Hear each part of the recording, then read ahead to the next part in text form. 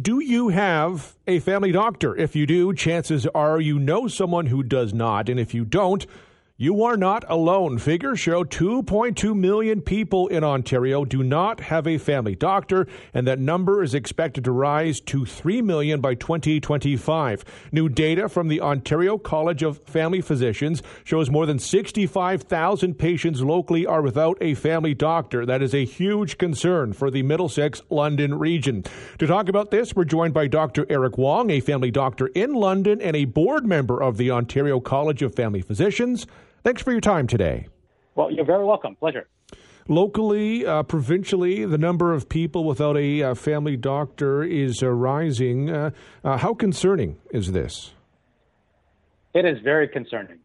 We know from our data that up to 2.2 million Ontarians right now don't have access to a regular family doctor.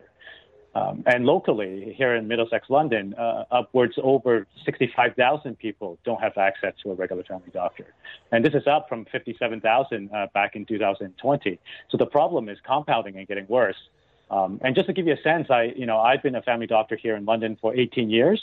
And every week, right now, I get asked by someone who is looking for a family doctor. I get asked by my patients, family members, in my clinic. I work also in retirement homes, and I get asked by the staff that work at the retirement homes.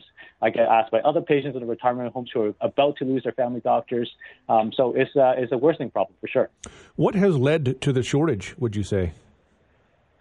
Yeah, there are a number of factors that have led to this, and we've known that we had a shortage for some time. First of all, we don't have enough family physicians, and we haven't trained enough. Secondly, we are, like many other healthcare sectors, we're facing a wave of retirements because of the aging workforce of family doctors. Thirdly, the pandemic and the stresses associated with that have also accelerated some of this retirement in family doctors' practices.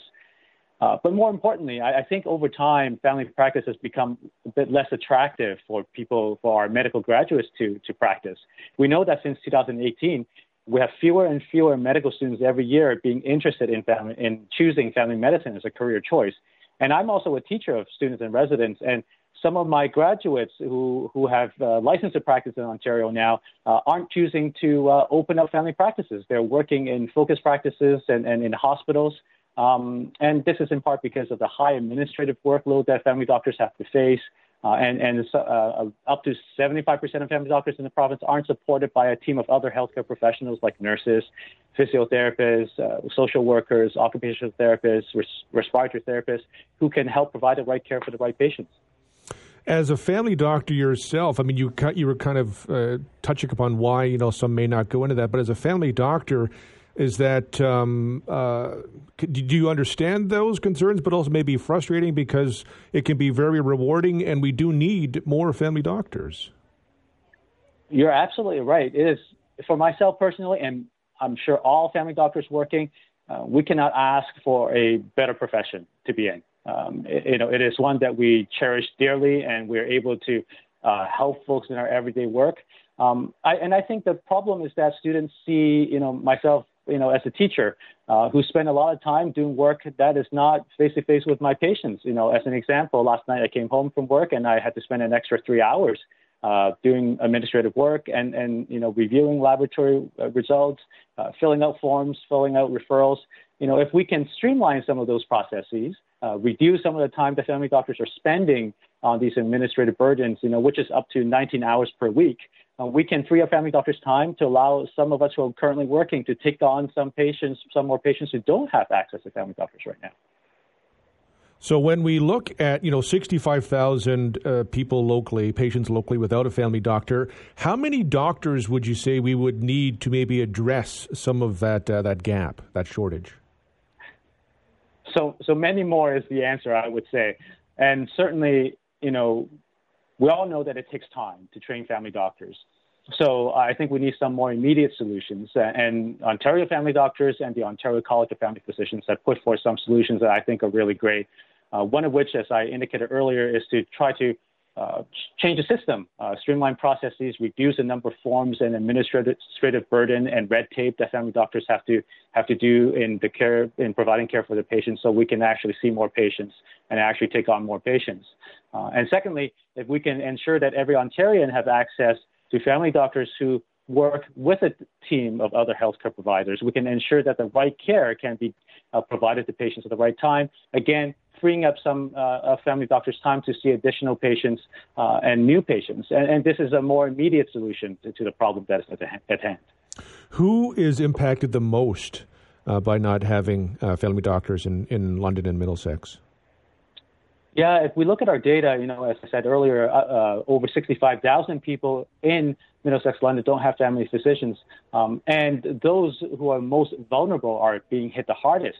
Over 16,000 people in the lowest income brackets don't have a family physician of that 65,000. And we also know that over 10,000 people with a diagnosis of mental health illness don't have access to a family doctor locally, as well as over 10,000 people living in the most racialized neighborhoods in Middlesex-London don't have a family physician. Are you aware of any incentives? Could we offer incentives for people to go into family medicine, or could those incentives be some of the solutions you were talking about to address this, and also just reducing some of the administrative work that people would have to do? Like, is that the incentive, or is there something beyond that maybe we could offer people to go into this field? Certainly, I think there are incentives that can be provided in many ways, and what the Ontario College of Family Physicians have put forth, and family doctors and both the Ontario College are very happy to hear that our government have committed some funding to increasing the number of primary care health teams. And this, as I indicated earlier, will be able to provide Ontarians with a team of other healthcare professionals and increasing access to healthcare for those.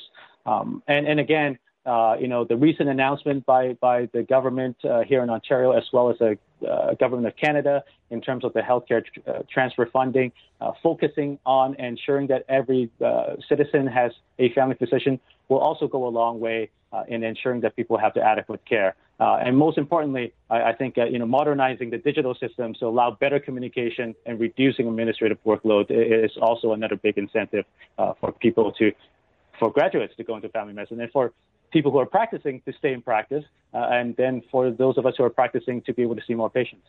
It's incredibly important. And just finally, what's the impact of people not having a family doctor, not having that resource to turn to for many different ways? I look at my own family doctor as someone who guides me through my health journey, and it's great to, first of all, to have a partner who can do that with you. And, we know that people who don't have family doctors get sicker. They visit emergency rooms more often. They're admitted to hospitals more often. Things that we do as family doctors in terms of preventive care, screening for cancers, providing vaccinations, some of those things can be missed. And really, as someone who doesn't have a family doctor, you're going to be exposed to more illnesses than you have to be, and perhaps you get sicker than you have to be. It's a really important topic. I appreciate you discussing it with us today. Thank you very much. Well, it's my pleasure.